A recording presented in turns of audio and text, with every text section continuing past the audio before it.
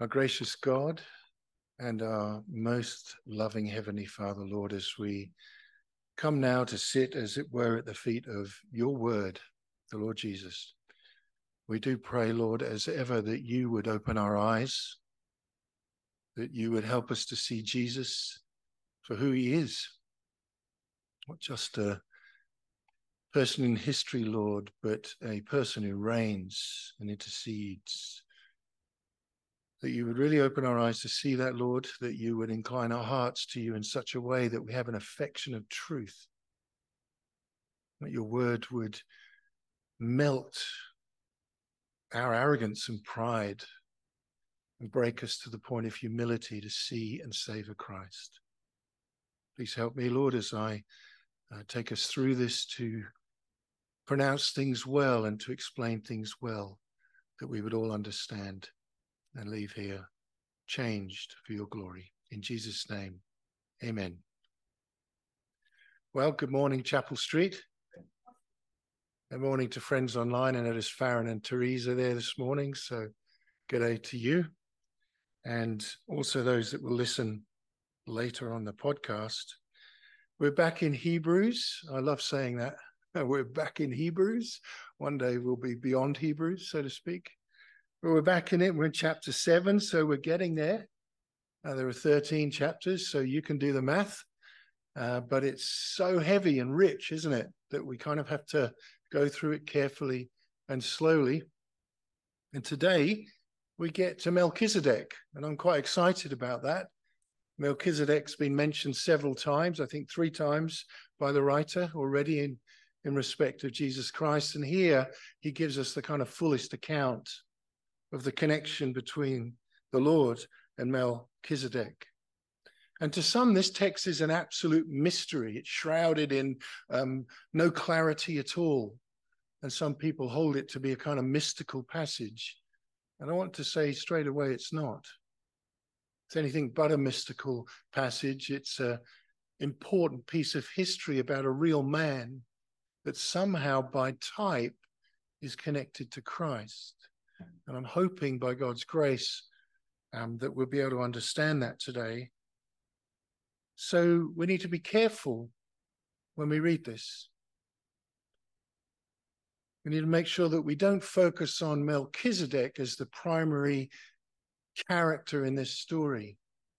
Melchizedek isn't the subject of this story.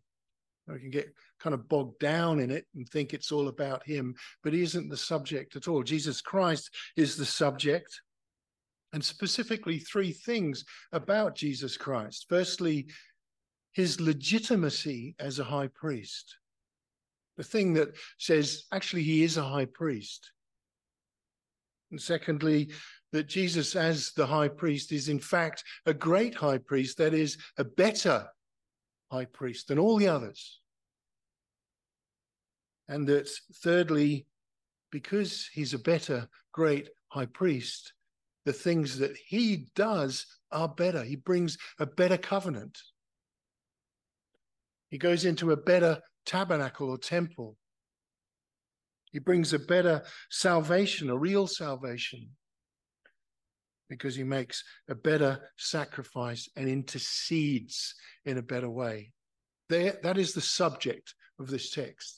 And in fact, when we get to it, chapter 8, 9, 10, we'll take that subject further and we'll see how the Lord is better in all those things. I don't know about you, but one of the things that amazes me about the Bible is it's full of conundrums that God resolves. God sets up paradoxes, things that seem one way, but actually turn out to be another way. He sets up complex problems that he resolves because humankind can't. And we have 2 of those big problems today in this text. So I'm just going to go straight into them. It's been a long service already, and I've only got half an hour. Now let's see and pray that it can be done in that time. The first problem concerns sin and the law and the sacrificial model that God set up through the Levitical priesthood. and the intercession that the priests make. And the problem is the working out of that law and that practice is imperfect. Establishment of that law and practice should bring perfection, but it brings imperfection. And the reason it brings imperfection is that the priests are weak and mortal and human. Just read with me again in your mind, chapter 7, verse 11 makes it clear. It says, now, if perfection had been attainable through the Levitical priesthood, for under it people received the law, what further need would there have been for another priest to arise after the order of Melchizedek, rather than one named after the order of Aaron? The writer is simply saying, listen, if this priesthood and this model had worked, we wouldn't need another one. But it doesn't work. Verse 18, for on the one hand, a former commandment set aside because of its weakness and its uselessness, for the law made nothing perfect. The law is perfect, the law is holy, but it didn't make a people perfect and holy. The sacrificial model didn't make a people perfect and holy. And the writer's pretty tough here. If I was a Jew in the first century reading that, I'd see this writer thinks the law's useless. It's scary. It's a big statement. That's the problem with this law. And the reason it doesn't work, as I've said already, is that the priests, the great high priests that go into the Holy of Holies to make the sacrifice, to intercede for people, are weak and ineffective. Hebrews 4 and 5, as we read months ago, I guess now, told us that all priests were sinful. Well, before they went in, they had to make an atonement for themselves. It told us that the Levitical priests are mere mortals, they're mere men. And that when they die, or they finish their turn, they've got to be replaced by other men. So there's more high priests and more high priests and more high priests. They wear out. And the temple itself wears out.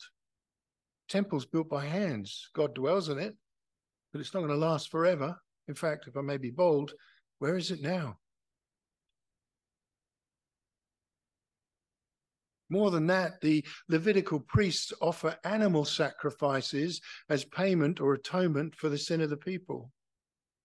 The problem with the animal sacrifices is, frankly, they're not valuable enough to pay for humankind's sin.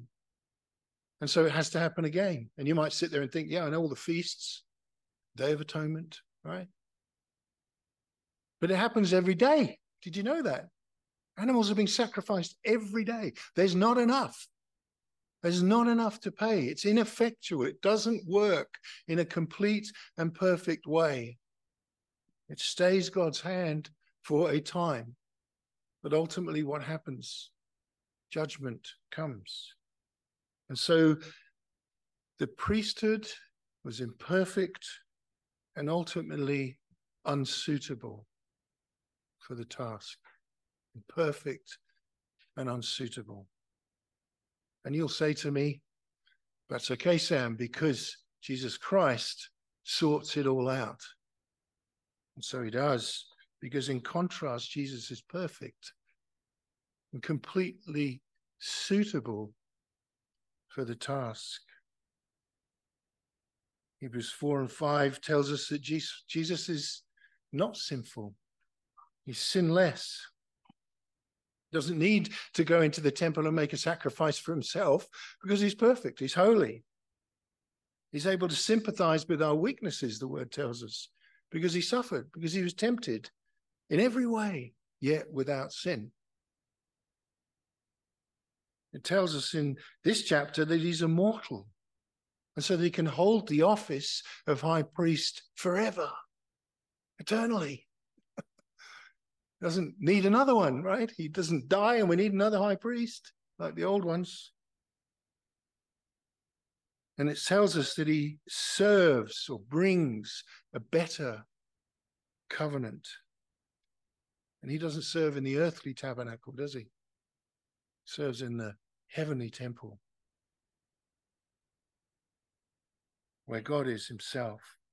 And as I said already in number 9, chapter 9 and 10, we'll learn that he brings a better sacrifice.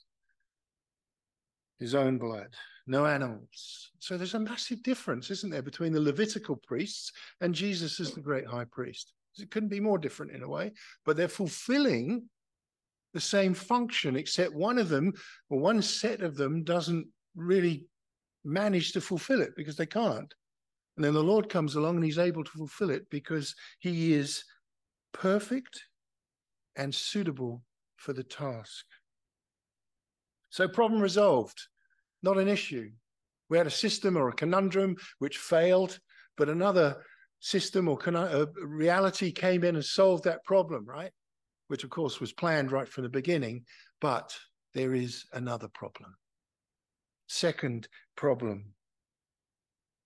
Namely, Jesus is from the wrong family to be a priest. He's not from the right family.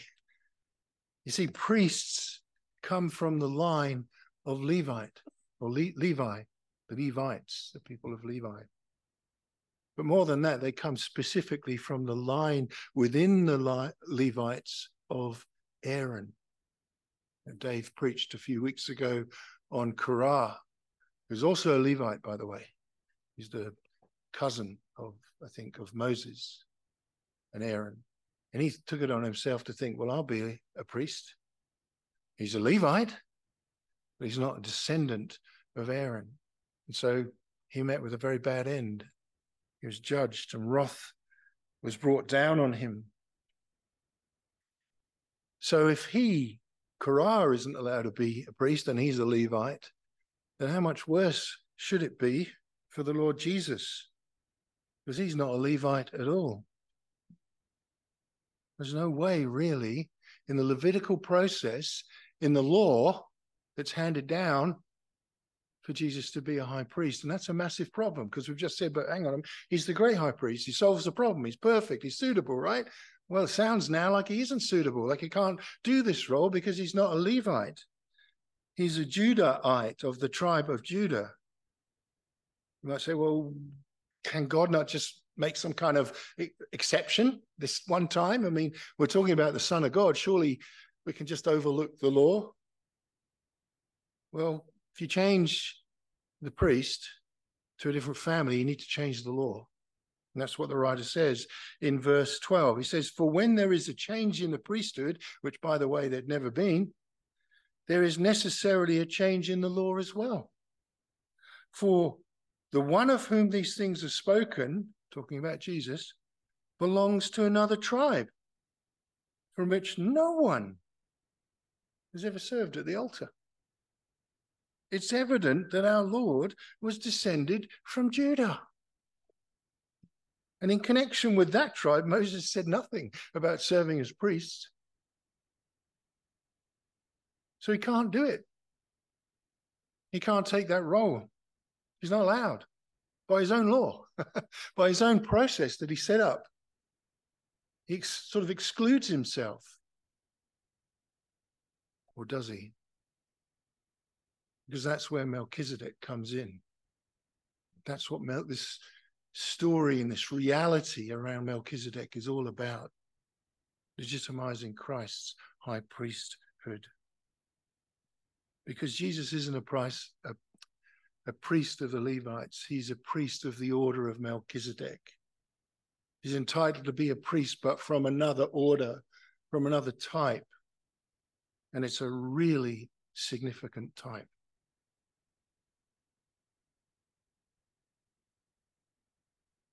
And ultimately, Hebrews shows us that the real priesthood doesn't come from the law. It comes from out with the law, although it is subject to it, as we know, because of the cross. And the thing that makes that work is what the Bible calls the power of an indestructible life, which is what Christ has, and all the priests don't have. Melchizedek is the type. Again, read with me. We have read it, but I'll just remind us, there's big readings today. Thank you for that background, Kev. That was very helpful. Saved me about 10 minutes of my message. Bless you. So jump back, if you will. Really, the story starts in the end of 6, but we'll start from chapter 7, verse 1 again. For this Melchizedek, whom is spoken of, king of Salem, priest of the Most High God, met Abraham returning from the slaughter of the kings and blessed him. And to him Abraham apportioned a 10th part of everything. He's first, by translation of his name, King of Righteousness. And then he's also King of Salem, that is, King of Peace. He is without father or mother or genealogy, having neither beginning of days nor end of life. But resembling the Son of God, he continues a priest forever. See how great this man was, to whom Abraham, the patriarch, gave a 10th of the spoils. And those descendants of Levi who received the priestly office have a commandment in the law to take tithes from the people, that is, from their brothers, though these also are descended from Abraham. But this man, Melchizedek, this man who does not have his descent from them, received tithes from Abraham and blessed him who had the promises. It's beyond dispute that the inferior is blessed by the superior. In the one case, tithes are received by mortal men, but in the other case, by one of whom it is testified that he lives. One might even say that Levi himself, who receives tithes, paid tithes through Abraham, for he was still in the loins of his ancestor when Melchizedek met him. I won't go back through the history that we've been reminded of and the wars and so on. But there is this picture at the end of that time when Abraham comes back with Lot, of Abraham, whom the promises were made and given to, sort of offering immense respect and tithes to this man Melchizedek, who appears. And he gives them a 10th of his possessions. And he's blessed by Melchizedek for doing so. Now, I just want to very quickly resolve one issue around the mystery of this. And that is simply this, that Melchizedek is not Christ. He's not Jesus. He's not the same. Some people think that they're the same person, that Jesus turns up in the Old Testament as Melchizedek and it turns up later as Jesus. That's not the case. Melchizedek is a man. He's a mortal. He's saying, well, hang on, it says that he lives forever, and I'll cover that in a moment. There is similarities, right? It's not hard to see the similarities. In fact, the Old Testament passage that was read adds another one, and that Melchizedek broke bread and wine. That's pretty profound. But also he's here, his name means King of Righteousness. Sounds familiar, doesn't it? He's also King of Salem. Do you know what Salem's called later on in history? Jerusalem. Jerusalem. King of Peace. This is a picture of him living forever, but they're not the same person. Melchizedek is a mortal. An mortal, to get that right. He's not immortal. Jesus is immortal and eternal. So it doesn't quite make sense. Well, I'll come to that. But first of all, 3 things for us to know here. Firstly, there was a priest of the Most High God before the Levites existed. Now, Levi is the great-grandson of Abraham. He doesn't exist at this point. And so the law hasn't come. Moses hasn't come. So Aaron hasn't come. The Levitical priesthood hasn't come. The sacrificial offering hasn't come. The atonement hasn't come. The intercession of the high priest hasn't come. And there's this priest worshiping God, worshiping the Most High God. It's not like he's a priest of another God. He's the priest of God, the real God. It's the first thing. Secondly, Abraham knew that Melchizedek was a priest and was above him. It wasn't that Abraham sort of approached this king and this priest to say, hey, how you going? You know, you want a me? No, he recognized Melchizedek's place because he gave him those tithes. And he was blessed by Melchizedek. Abraham didn't bless Melchizedek. Melchizedek blessed Abraham. And I love the way the writer talks about Levi being caught up in that. The priests actually, through Abraham, in a sense, are giving tithes. It's a very powerful way of saying it. And the third point is this point about him being immortal, or at least eternal in some way. Verse 3, he is without father or mother or genealogy, having neither beginning or days nor end of life, but resembling the Son of God, he continues a priest forever. When it says those things, it does sound, doesn't it, like he's an eternal person, that he doesn't die. What I want you to know is that the writer is simply saying this: no one knows really who his parents were, where he came from. No one knows whether he had progeny and they continued. He was just this king who was a priest of the Most High that appeared at that point in history. And we don't know where he came from, and we don't really know when he died. Didn't have a genealogy of him. And in Hebrew culture, you needed a genealogy to be anyone. What tribe do you come from? Who's your father? Right? They said that about the Lord Jesus. Is this really the prophet? Right? Don't we know his dad? Joseph? It's very important. This man didn't have those things. And so it's almost like he lives forever. You might say, well, that doesn't quite make sense. Well, I want you to know that what the writer's really saying here is that his priesthood is what he's known for forever. Does that make sense? That he was a priest of the Most High God and a king is what he's known for forever. Can you imagine sitting around the campfire, let's say 2000 BC, 3000? This happened 6,000 years ago, by the way, just to clarify. We're talking about him now. Right? Imagine sitting around the campfire and someone says, oh, let me tell you a story about a king and a high priest and a priest of the Most High. His name was Melchizedek. Oh, Melchizedek, the priest. See, they're remembering him for his priesthoodness. Now, I tried to come up with a kind of modern analogy for this, which fails fantastically, but I'll give it to you anyway. As some of you may know, I'm a big fan of Rachmaninoff, the composer and pianist who died a long time ago. He's still known for being a composer and a pianist today. He's a great pianist. He's dead. He's gone, but he's still known. It's almost like he kind of is living, or at least he's remembered in our living around him. It's the same with Melchizedek. He's remembered as a priest. And you might say, well, he might have been remembered way back then, but you're remembering him now.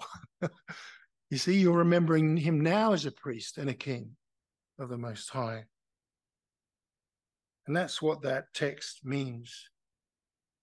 That's the type of high priest that Jesus is. Eternal, except there's a difference. Melchizedek, we know not when, came to the end of his life and died. Jesus gave up his life and lived eternally. Now makes intercession for us. So that's the way that Jesus is a priest, a high priest in the order of Melchizedek. That's the link. This picture of this king and priest in the Old Testament that somehow, because we don't have his genealogy, is still known as a king and a priest now, kind of is eternal in the story. In that way, Jesus is actually the same as a priest, but he is eternal. Just seeing how it works. That's the link that the writer's making. So, even though he's not a Levite, there were priests before that served God. And what the writer is saying is, that's how Jesus is a priest. Yes, he's not a Levite, because he needed to be born of the tribe of Judah. The word says he's a lion. I love that, of the tribe of Judah. Why is that? What's the line of Judah all about? David, who is the king Jesus has to be the prophet, he has to be the priest, and he has to be the king. This is how God solves the conundrum. Mankind couldn't do it. You couldn't make this stuff up. You couldn't write it. Mankind couldn't conceive of these amazing pieces of history and how it all works together, but only God could do that and plan that and make it happen. So that is why Jesus is legitimate. And that, incidentally, is the end of my introduction. Because that's the text is telling you that to get you to the next point. And that's why sometimes we can get so bogged down in Melchizedek and create some mystery around him. Oh, eternal. We're going to focus on why he's telling us that. He's telling us that so we know that Jesus has a right to be the high priest, that he's legitimate.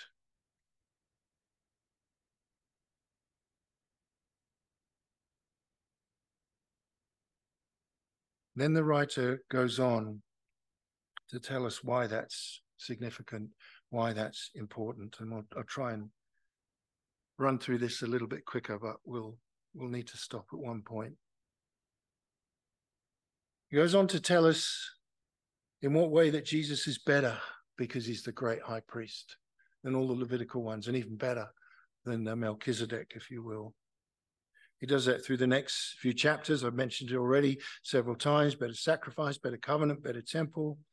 And that's all to come. But now there are three last things I want to look at here that he brings out. This is the legitimacy of Jesus's priesthood, right? So you can imagine if there's a bunch of Jews complaining about it. No, let's talk about Melchizedek well before you guys even existed. Right, now he's a high priest. Let's get to the point. That's what he's kind of doing here, if you will.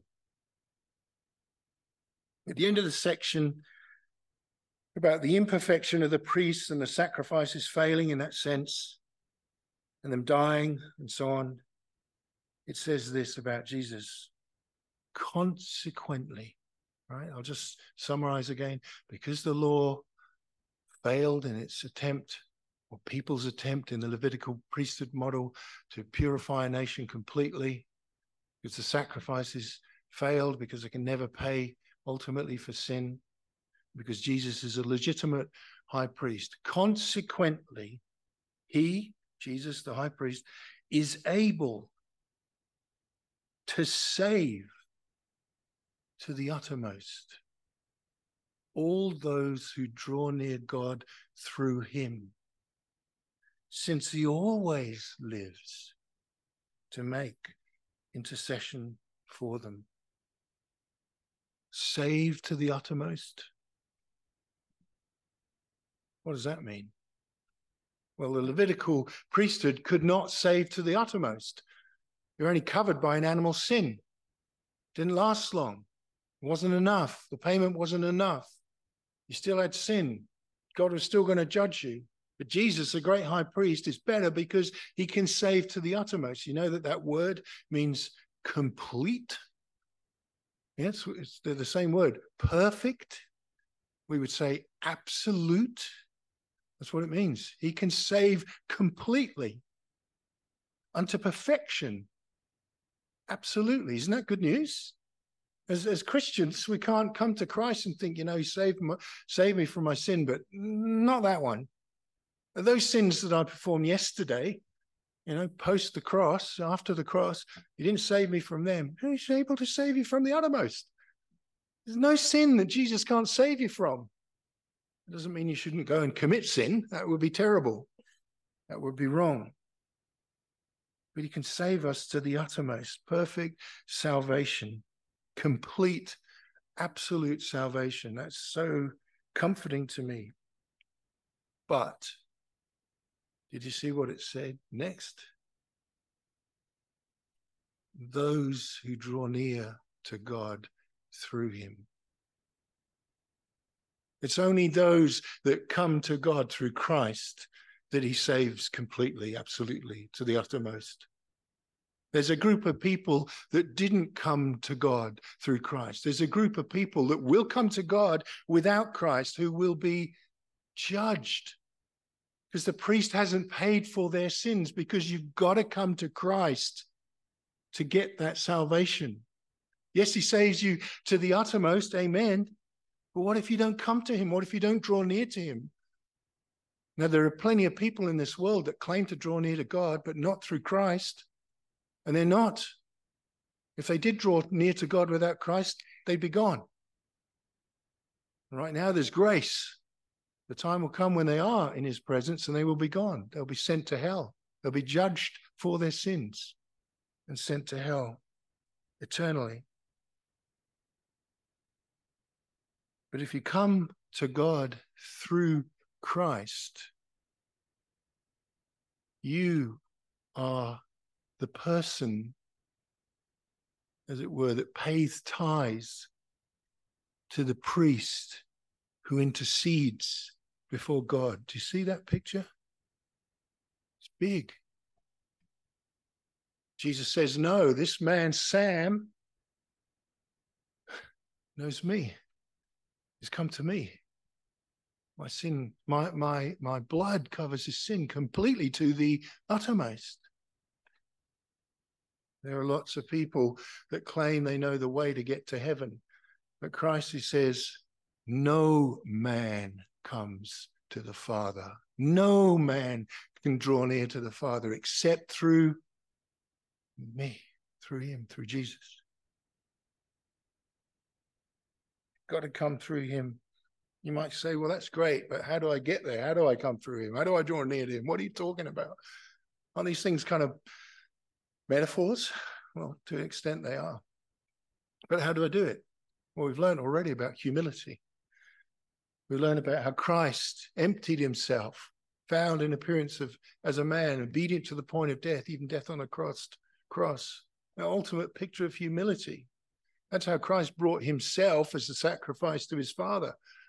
That's how we need to go to the Father through the Son. That's how we draw near. We don't come to God and say, hey, thanks, I know I'm a sinner, but appreciate everything you've done for me. No, we come broken, contrite. We heard it last week, crying for help. Cry. That's how you help. I need help. I can't do this. I'm not even a Jew. Forget the Levites, right? That's the case for most of the people here, right? Not even in that family, not even the same ethnic group. Help. That's okay. The high priest has stood. Father, forgive me. Forgive me. Lord Jesus, save me. Please help me to know you. Help me to obey you. Help me to walk. Save me. And listen, it takes humility, which means you've got to kill pride, doesn't it? You can't come with humility and bring pride. It doesn't work, right? You've got to kill pride. You've got to really reckon with who you really are before God. If you don't, you won't be coming with humility. Don't come with your money.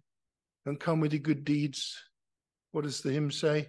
Nothing in my hands I bring, but simply to thy cross I cling. There's a beautiful picture there of humility, hanging on to Christ. Save me from my own sin. That's how you come, and you beg him for mercy, because without him you will not live, but with him you will live forever, because he intercedes for you. And this is our last point. It says that Jesus always lives. Did you see it? Always lives to make intercession. That's why he's a priest of the order of Melchizedek. This picture of eternality, this picture of immortality, this picture that says we don't need any more priests. We got the big one. We got the great one. That's why we need the priest in the order of Melchizedek, not mortal ones. You see, this picture of intercession, there's a whole doctrine around intercession, and it's not preached these days. It's a great shame. I was doing some research on it and discovered that in the Puritan era, it was preached on all the time. We kind of have let it fall away, and I'd love to spend more time on it, but we don't have that time today. Maybe we can do it another time, but I need you to understand a few things first about this. When the priest goes in to make sacrifice for the people, he stands between the people and the Father. That's his position. He intercedes. He's between them, right? And he pleads and prays for God to forgive people from their sins on the basis of the sacrifice that's made. That's the job. And we know already it's imperfect. Jesus interceding eternally as the Son of God always intercedes perfectly. He's always interceding, and he's always doing it perfectly. That literally means, and I want you to get this is colossal, that he prays for you continually. Amen? Prays for you continually. He doesn't stop. He doesn't wake up, as it were, with a headache one day and say, you know what, there's too many people on the list, Father. He prays for everyone at the same time continually, and he also prays for you individually continually. What a concept. It's massive. Because he's still a great high priest. You see, one of the problems is that we think that the great high priest's role is simply to do the sacrifice and it's done. And Christ did that. He went to the cross. He died. He paid for the sin, right? He was really dead. He rose again. Boom, great high priestly job done. No, he's got to keep interceding. He's still the great high priest. He never stops being a great, that's what he does. I'm interceding. I'm praying, Father, Father, Father, Father, Father. And we don't know that. We don't see that, but that's what it is. Without that, you'd be separated from him. Do you know that? You might say, well, surely, I'm okay. I was declared righteous. I was justified. Christ died on the cross. I mean, isn't it all okay? Not without Christ interceding. It's not. You don't go in on your merits. You don't go into heaven and say, Christ died for me. I'm cool. You go into heaven because Christ said, he can come, bring him in. I've been praying for him for the last 70 years or 80 years or 57 years, 18 years, whatever age you are. If you know Christ, he intercedes. He continues to intercede. He's pleading for your soul. Do you know that? That's what he's doing. And that sounds odd, but he's continuing to plead for your soul because you need it. You need it. Because you fail, because you sin, because you're tempted. And Hebrews is about calling us partly to persevere. And I want to say to you today, persevere. You've got an interceder praying for you. And he's the best one you can get, right? The greatest high priest ever, interceding for you. Father, Sam has failed again, but I died for him. Please keep him. Please save his soul. I'm covering him with my righteousness, with my death, with my blood. The good news is he doesn't fail. And only Jesus can do this, not an earthly priest. Listen, if you maybe are involved in other groups that have other priests that somehow take what we call a vicarious position, that's where we get the word vicar. It's the same word as interceding. Some so-called Christian denominations have priests that perform the function of intercessory prayer on your behalf so that you will be saved. You know what denomination I'm talking about, right? That's nonsense. You don't need that anymore. You don't need the prayers of Mary. You don't need Mary to intercede for you or the saints to intercede. I mean, blasphemy is that. The saints to intercede for you. Rotten sinners who are fallible, broken, fallen, tempted, sinful. Are they going to intercede for you to God? No. Only Jesus can do that. Don't get caught up in the wrong things. Not an earthly priest. Jesus makes what is known as the high priestly prayer in John 17. We haven't got time to look at it. It's a huge passage and we are out of time. But if you get time today, I'd encourage you. I'd exhort you, in fact, to go and read it. It's a beautiful prayer. It's him kind of echoing his position as a high priest before he goes to the cross. He prays for the saints. He prays for the disciples. He prays for you. And he says, Father, you give me these people, I'm paraphrasing. Let's not lose them. He's praying to the Father, keep these people, keep these people. They're mine. I want to keep them. Because Jesus is pleading before the throne of God that by his grace, he will intercede, his interceding prayer and plea. You will be saved. You will never be separated from him. And without that great high priest, you will be. Your sins will be paid for, but you actually won't get to heaven. That's big, without the interceding prayers of Jesus, so that you will never, ever be separated. We'll finish with this. Romans 8 puts it for us exactly that way. Paul says, if God is for us, who can be against us? He who didn't spare his own son, but gave him up for us all, how will he not also with him graciously give us all things? Who shall bring any charge against God's elect? It's God who justifies. Who is to condemn? Christ Jesus is the one who died. More than that, who was raised, who is at the right hand of God, who indeed is interceding for us. Do you hear it? No one's going to separate you from God because Christ is interceding. The great high priest is doing it now, right now, as we speak and live and breathe. He's interceding for us. He was raised, who is at the right hand of the Father, who indeed is interceding for us. Who shall separate us from the love of Christ? Tribulation? No, why not? Because Christ is interceding for us. Distress? Persecution? No. Why? Because Christ is interceding for us. Famine, nakedness, danger, sword? No, he says. In all these things we are more than, because Christ is interceding, not because of you, not because of me. I will conquer. No, I'm praying for him, the Lord's saying. I'm interceding.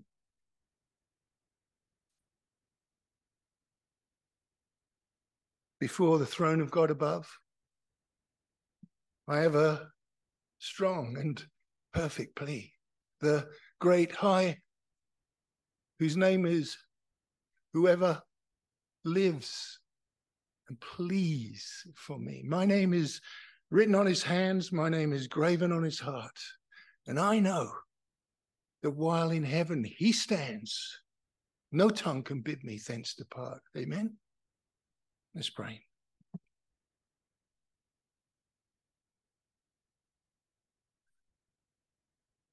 Our God and our Father, how is it possible that your Son would become a man? But for you, your grace and your love for this world, your hatred of sin. Lord, I thank you this morning for the imperfect sacrificial model that fails just because it magnifies Jesus Christ's perfect, suitable personhood after the order of Melchizedek. And how that brings full payment, salvation to the uttermost for those who draw near to you through Christ. And Lord, how your Son continues to intercede on our behalf is amazing. I pray, Lord, that as we've heard this message this morning, we would really rejoice in your great work of the great high priest, which continues for our sake. And we pray these things in Jesus' name. Amen.